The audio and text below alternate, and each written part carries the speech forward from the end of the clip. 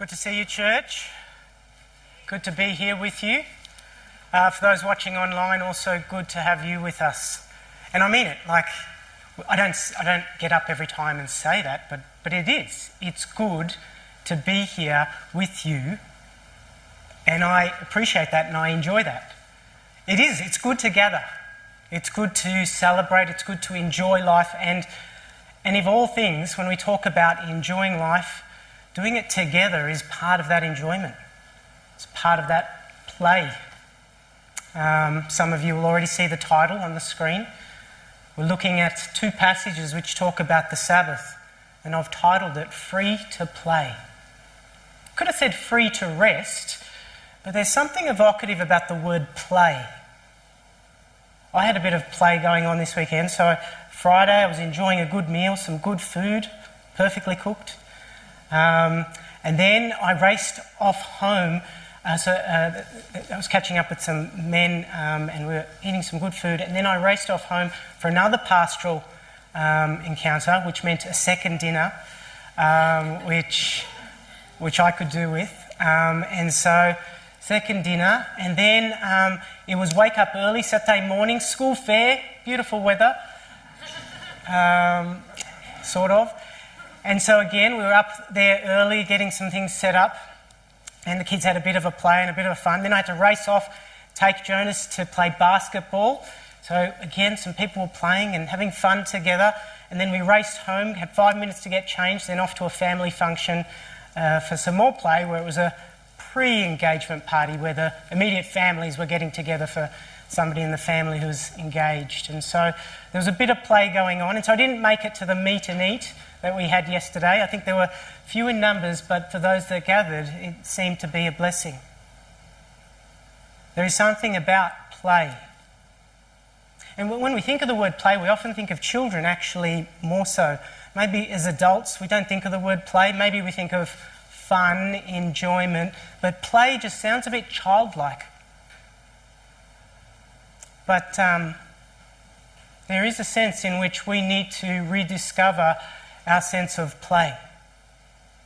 And I think God invites us to do so, to rediscover that sense of play. We're being invited to play. You're free to play. Could you imagine God's church gathers on a Sunday, they take out some time, and some of them may have come tired and weary. Some of them may have come dutifully because it's Sunday and I guess that's what I'm supposed to do. Some of you may have come full of joy. But my hope is that you encounter God, and as you encounter God, you hear Him whisper to you, you are free to play. Aren't those the words a child looks for? When I was in South Africa, I was doing a short-term mission trip, just 3 months. I became the teacher of a grade 3 class. I wasn't qualified to be a teacher, but that's what happens sometimes on mission trips. And the kids are lining up, they're ready to go into class, and two of the kids, the same two kids, always had this look like they had been up to something. And so I'm walking past them, and terrible poker face. They've got their hands behind their back because they're hiding something. So I'm walking up, and then the girl that loves to dob on them, she comes, grabs their hand and holds it up and goes, they've eaten the carrots from the veggie patch. And like, I didn't care because I didn't even know what the rules were around the veggie patch. But sure enough, there was a chewed-on carrot which had dirt on it because they just rubbed it on their pants, and it was a juvenile carrot, not ready to be eaten. But the kids, they had smiles on their faces. They were enjoying themselves. And like I said, I don't know what the rules were. But it's no different to us when we send our kids down to get the cherry tomatoes. You can pretty much expect that not all the cherry tomatoes are going to make it back up to the kitchen. It's natural, isn't it? I don't even want to use the word innocent. We sometimes use the word innocent. I don't like the word innocent. It's natural. There's the fruit, there's the food. You grab it, you eat it. So the disciples and Jesus are walking through the grain fields. Can I invite you to play with me this morning? Because I'm feeling a bit playful. I want you to enter into my imagination. It is a little bit vivid and out there. Don't mistake my imagination for the Word of God. There is a difference. If you have your Bible, you can open it up and you'll see that there is a difference. But I encourage you to enter into the story with my imagination. Because sometimes we take the Bible and we go, this is holy. It's God's holy Word. It's very serious. I know it doesn't say that Jesus laughed, but I feel very confident that he laughed often. I mean, if you read the scriptures carefully, you'll laugh too at times. I mean, when you look at creation, you know, when God was making the giraffe, you think he wasn't being funny? I mean, think about it. God's funny. So listen to this. On the Sabbath, Jesus was going through the grain fields, and his disciples began to pick some heads of grain and rub them in their hands and eat the kernels. So you're picturing this, they're walking through the grains. There must be a path. They're walking through the grain fields. And technically, in the law, they were allowed to do this. There were provisions for the poor. The poor could glean from the edges of the grain fields. So they were allowed to do this, but not on the Sabbath. So some of the background we didn't get in that content from the video, which was telling us about the Sabbath and as God intended it, was that we didn't hear about what the Sabbath had turned into. So we heard about what God's good intent for the Sabbath was. Stop work, rest, delight in me. Consider who I am. Consider who you are in light of who I am. Consider your place within creation. The Sabbath was for humanity to remember that they were not human doings, they were human beings. After 400 years of slavery in Egypt, this was a good law. That you are more than your worth of bricks that you have made. They would work 24/7. There was no stop. You were as good as what you could produce. That sounds familiar today, doesn't it, as well? That sometimes you are as good as what you can produce, what you can do. And the law here is enjoy, stop, rest, delight, understand who I am. You are free to play, humanity. Here's this beautiful earth I've given you. You are free to play. But the Pharisees and the religious leaders, they had turned it into something else. And it's understandable, actually. The prophets had said, you were taken into exile, you were a conquered people, expelled from the land. Why? Because you turned away from the Lord. There is now injustice among you. And you have profaned the Lord's Sabbaths. So what did they do? They were making sure that they kept the Sabbath. They were making sure they didn't work. And they put rule upon rule upon rule. Don't walk this far, don't lift that much. And after time, they'd lost the sense of what the Sabbath was actually about. But the disciples, I think they knew the law. But I think something happens in the presence of God. I think something happens in the presence of Jesus that all of a sudden we forget all these secondary impulses which we develop as we grow up. I don't know if you know what I mean, secondary impulses. I'm at a funeral, let's say. Something funny happens, but it's not a funny moment in the funeral. My first primary impulse is to laugh, but my secondary impulse kicks in and says it's not appropriate in this moment to laugh. So we have lots of secondary impulses which can help us. They help us understand the wider context in which we find ourselves in. But a lot of secondary impulses also stop what is most natural and good and what God intended.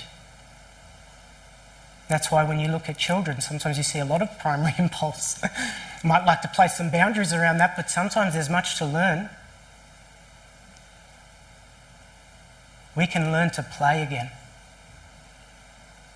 Could you imagine what a community like that would look like? To a world that's forgotten how to play? So the disciples, I think they've forgotten, I think they've come back to just their primary impulse. In the presence of Jesus, they feel at rest, they feel safe. And they're hungry, so they grab some grain and they eat it. Now I said, I do have a vivid imagination. Now I want you to picture this, the grain fields. You might have seen this in movies or cartoons where the grain's moving. You're in these long fields and the grain's moving because there are some people moving through the grain fields. Well, the Pharisees, they're on their hands and knees moving through the grain fields, and all of a sudden a periscope comes up and looks, there's the disciples, there's Jesus. Okay, it's not in the Bible. But why do I say that? Because in verse 2, it says this in verse 2. It says, some of the Pharisees asked, why are you doing what is unlawful on the Sabbath? Now see, we just jump in and we go, okay, what's that question about? No, what are they doing there? In verse 1, Jesus was walking through the grain fields with his disciples. It didn't say the Pharisees were following him. Just verse 2, all of a sudden, there they are. Some Pharisees asked him, why are you doing what is unlawful on the Sabbath? They're just there, all of a sudden, just like that. Popping out from the grain fields. Well, if we've been watching how we've been moving through the Gospel of Luke, we'll see that Jesus has garnered a lot of attention. Some people are excited and marvelled by the presence of Jesus. Some people are wondering what is going on, and others feel threatened. Because this Jesus, who looks like a Jewish rabbi, teaches like a Jewish rabbi, yet he says some things and does some things that we've already heard. He says things like, your sins are forgiven. Only God can forgive sins. He eats with sinners and tax collectors. His disciples don't fast like good Jewish rabbis and disciples would have done. And we heard about old wineskins and new wineskins. Jesus is about something new, and it's not compatible with the old, and some people feel threatened. They've been watching Jesus closely. So whatever it is, they've popped out, and there they are, they've got their question. But it's not a question. It's a warning. The word unlawful is actually, it's the idea of it's not permitted. You're doing what's not permitted. Sounds like a question. We might read it like a question. It's a warning. Jesus picks up on their warning. Now, if you were the disciples and you've been rubbing these grains of head and been eating it, you might start to feel a bit tense now. You've forgotten, and your secondary impulses are now kicking back in. You were just free and you were playing and you were eating because there was food there to be eaten and you were hungry.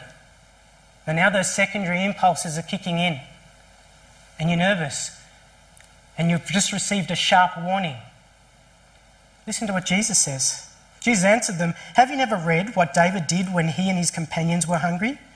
Now that sounds like a question, but Jesus isn't asking them a question. He's rebuking them. They've warned him and he rebukes them.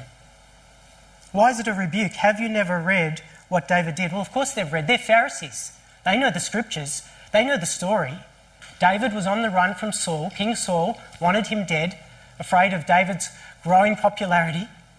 And David had been anointed, though not everyone had known. He's to be the next king, but he's on the run from Saul, comes to the town of Nob, where the priests are and the tabernacle is, and he lies. He says, I'm actually on a very special mission from Saul. I've had to come so quickly. I need some food for me and my companions, and I even need some weapons.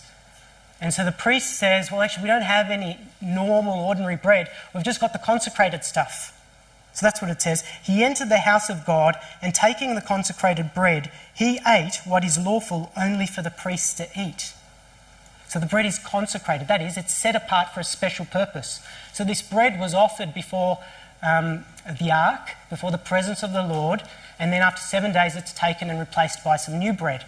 Now the bread that's taken away can only be eaten by the priests. It's the same with what we will do later. We will consecrate these wafers and this juice. By consecrating it, we're saying it is just wafers, it's just juice, but now we are setting it apart for a special purpose. We're remembering what God has done for us. We are remembering that we have been united with Christ through his death and resurrection by our trust in what he has done for us. And so that wafer and that juice is set apart. We don't then go and take that and place it at morning tea time because it's now set apart. So this consecrated bread, only the priests could eat. But somehow, the Jewish people would have read this and they would have gone, well, I guess it's David, the anointed one, and so this law is set aside for that which is most needful at that moment. And so Jesus shares this story. Well, the law is not there to diminish life, but to give it. So he rebukes them sharply. And if the Pharisees in their mind were thinking, yes, but that was King David, God's anointed, Jesus finishes with this. Then Jesus said to them, the Son of Man is Lord of the Sabbath. Now this is Jesus' self-designated title. Others will call him the Christ or the Messiah, the Anointed One, but he calls himself the Son of Man, which might be a little bit confusing for people. What does he mean by the Son of Man? This is an allusion to a scripture in Daniel where this figure comes out on the clouds, this Son of Man, a human being, but this is a strange human being. Authority and dominion are given to him by the Ancient of Days, God.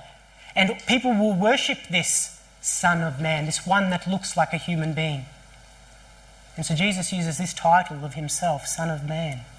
The Son of Man is Lord of the Sabbath. He is over the Sabbath. He interprets it. He pours meaning into it. You want to know what the Sabbath is? Jesus will speak meaning into that. And so it says, on another Sabbath, he went into the synagogue and was teaching, and a man was there whose right hand was shriveled. So, different scenario. Now, let's picture a stage, a play. The spotlight comes on the Sabbath, on another Sabbath. Jesus went into the synagogue and he was teaching. So the spotlight's on Jesus. It's a bright spotlight. And it says, and there was a man whose right hand was shriveled. So another spotlight opens up. And you're putting the two pieces together because you've been watching the story. So there's Jesus, this man of power. There's this man with a shriveled hand. What's going to happen? Two spotlights, you know. And then the Pharisees and the teachers of the law were looking for a reason to accuse Jesus. So they watched him closely to see if he would heal on the Sabbath. So this is the third spotlight now. It comes up on the Pharisees. Now there's some ominous music playing as well. Maybe not something so overt as the Jaws theme music. Dun dun dun. Not quite. That's a bit. No, it's a lot more subtle. There's some ominous music playing. So you're getting the picture. There's Jesus. There's this man. There's something good, but then it's on the Pharisees. There's this ominous music. What's going to happen? Because we're talking about the fun police, right? Now, I don't use. When we use the term fun police, like police uphold the law for our safety, for the safety of others. But when we use the term fun police, we're using it in that idea of that somebody's just there to stop fun. That's their whole purpose. They're just there to stop fun. So you're wondering what's going to happen. But Jesus knew what they were thinking and said to the man with the shriveled hand, "Get up and stand in front of everyone." So he got up and stood there. Now the spotlight that's on the man just went brighter. It just got really bright. It's brighter than the one that was on Jesus, and it's brighter than the one that's on the Pharisees.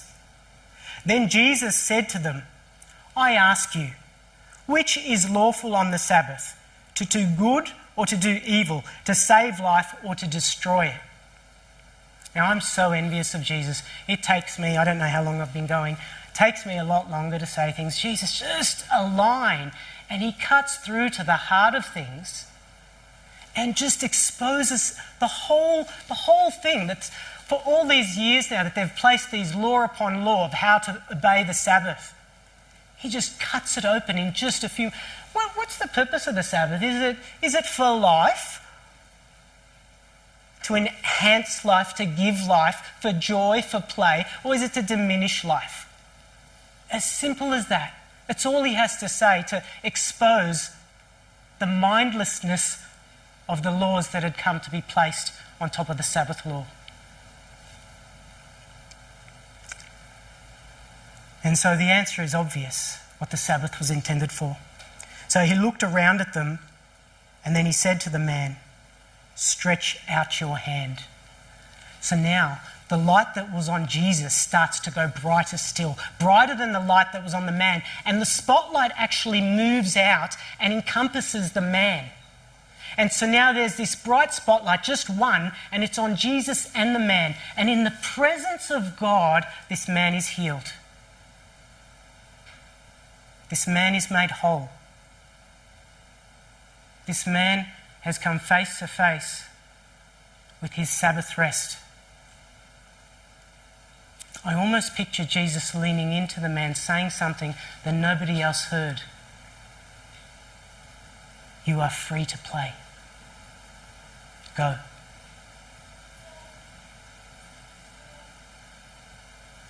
Oh, how we've lost our sense of play.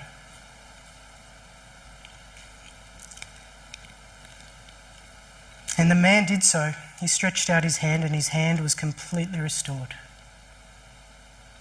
The curtains close. They open again, but on the stage it's quite dim now. It's a dim lighting. And there's that subtle, ominous music. And it says, "But the Pharisees and the teachers of the law were furious and began to discuss with one another what they might do to Jesus."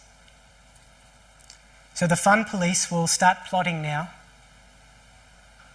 because they've misunderstood what the Sabbath is all about.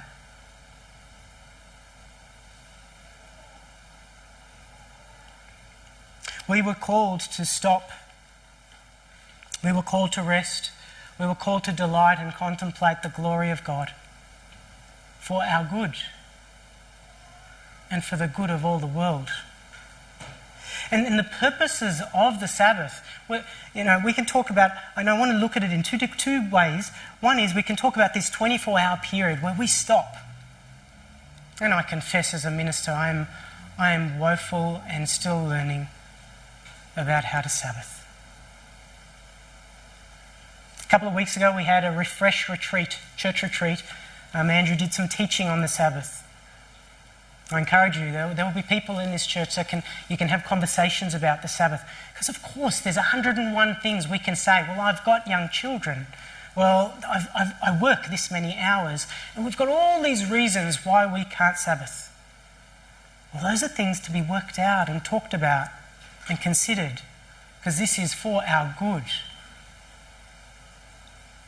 So we can talk about the Sabbath as this period of time, but I want to talk about it as something richer and deeper, because you see, the Sabbath, when you practice it, you'll start to find that the Sabbath starts to seep into and invade the other 6 days of your week, because that was the purpose of it. That this one day of sitting before the Lord starts to inform your other 6 days.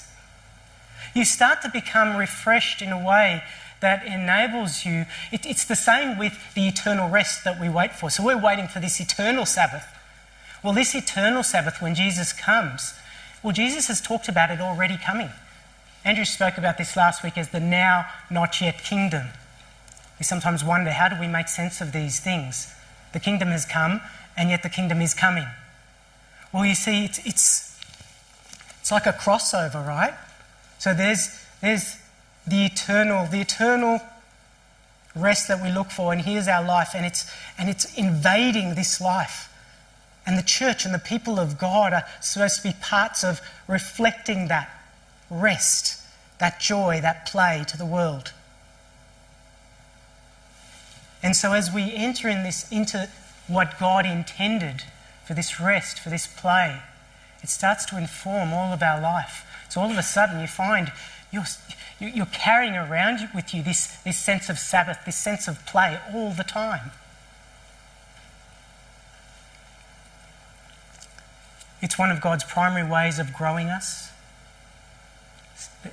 It's in that places where we stop, genuinely stop, where healing comes. It's a separation from the world so that we can take a moment to stop listening to the narrative of the world. Could you imagine if an alien came down and was listening to our news 24/7? What picture they would have of life and the world? Some of us watch the news and read the news and it's just so, that's the narrative. And yet there's another whole narrative which says you are free to play. It doesn't mean those other things aren't real. It doesn't mean that suffering isn't real. It doesn't mean the pain in your life isn't real. It doesn't mean that's part of the narrative. But this is the greater narrative. And in this place of rest, you also receive revelation that you can't get any other way. Until you stop long enough. I've watched it with our kids, and there's different ways of play, right? So you can play in all sorts of ways. But sometimes we've had a no-screen ban, and sometimes it takes a 24-hour detox. And in that 24 hours, it's painful for us. We're like, there's complaints and there's fighting and there's all sorts of things going on. It takes a 24-hour period before they detox and their imagination starts to activate again. And they find they're playing things that they never played before, and they're going outside and they're even getting along.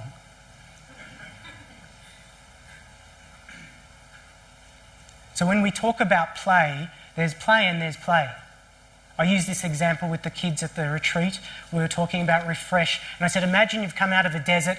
You're so thirsty, you haven't eaten and drunk for days. I placed 3 beverages before you. Now, all 3 of those beverages, in their own way, will refresh. You know, some people enjoy a refreshing coffee. It's beautiful, it tastes good, the aroma, it smells, a nice soft drink. And if we've just come out of the desert, maybe it's an iced coffee. And there's a cold beverage of Fanta, and then there's water. But you and I know that if you've come out of a desert, only one of those is going to properly hydrate you. There are different kinds of refreshings and there's different kinds of play. Some play will truly refresh and satisfy in the deepest part of your being. Others maybe not so much, and they need to be limited in how you do that.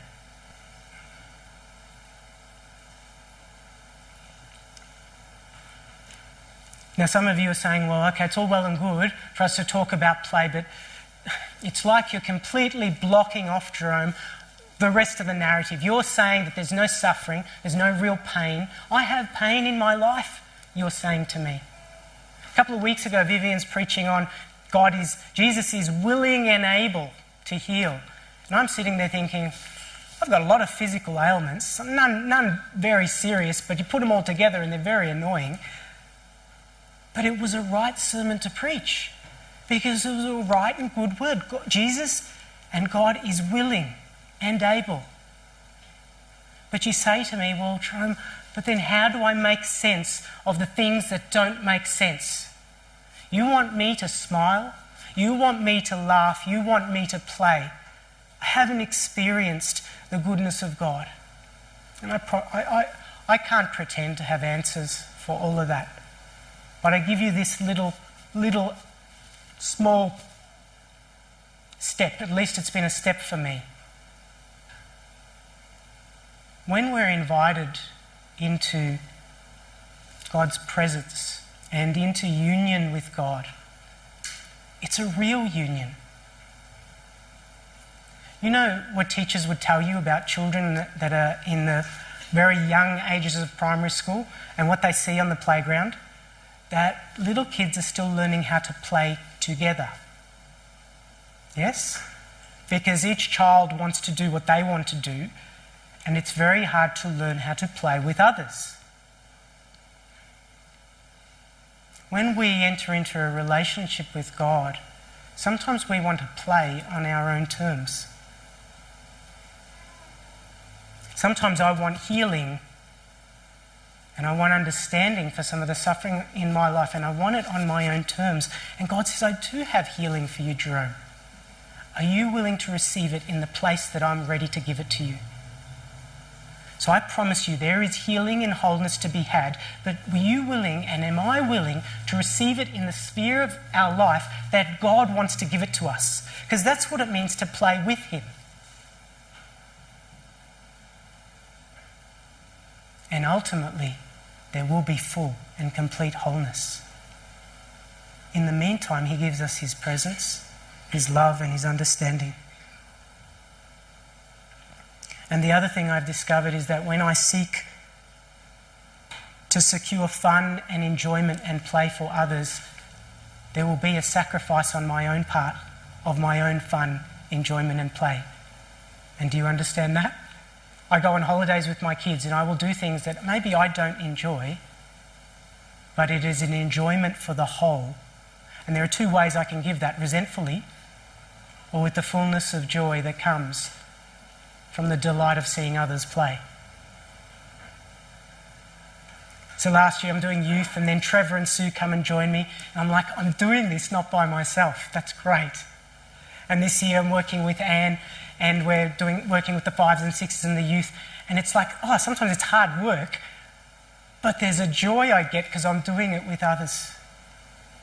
God wants the church to learn how to play together again, so that we can teach the world how to play together. But it's hard going sometimes when you're playing by yourself.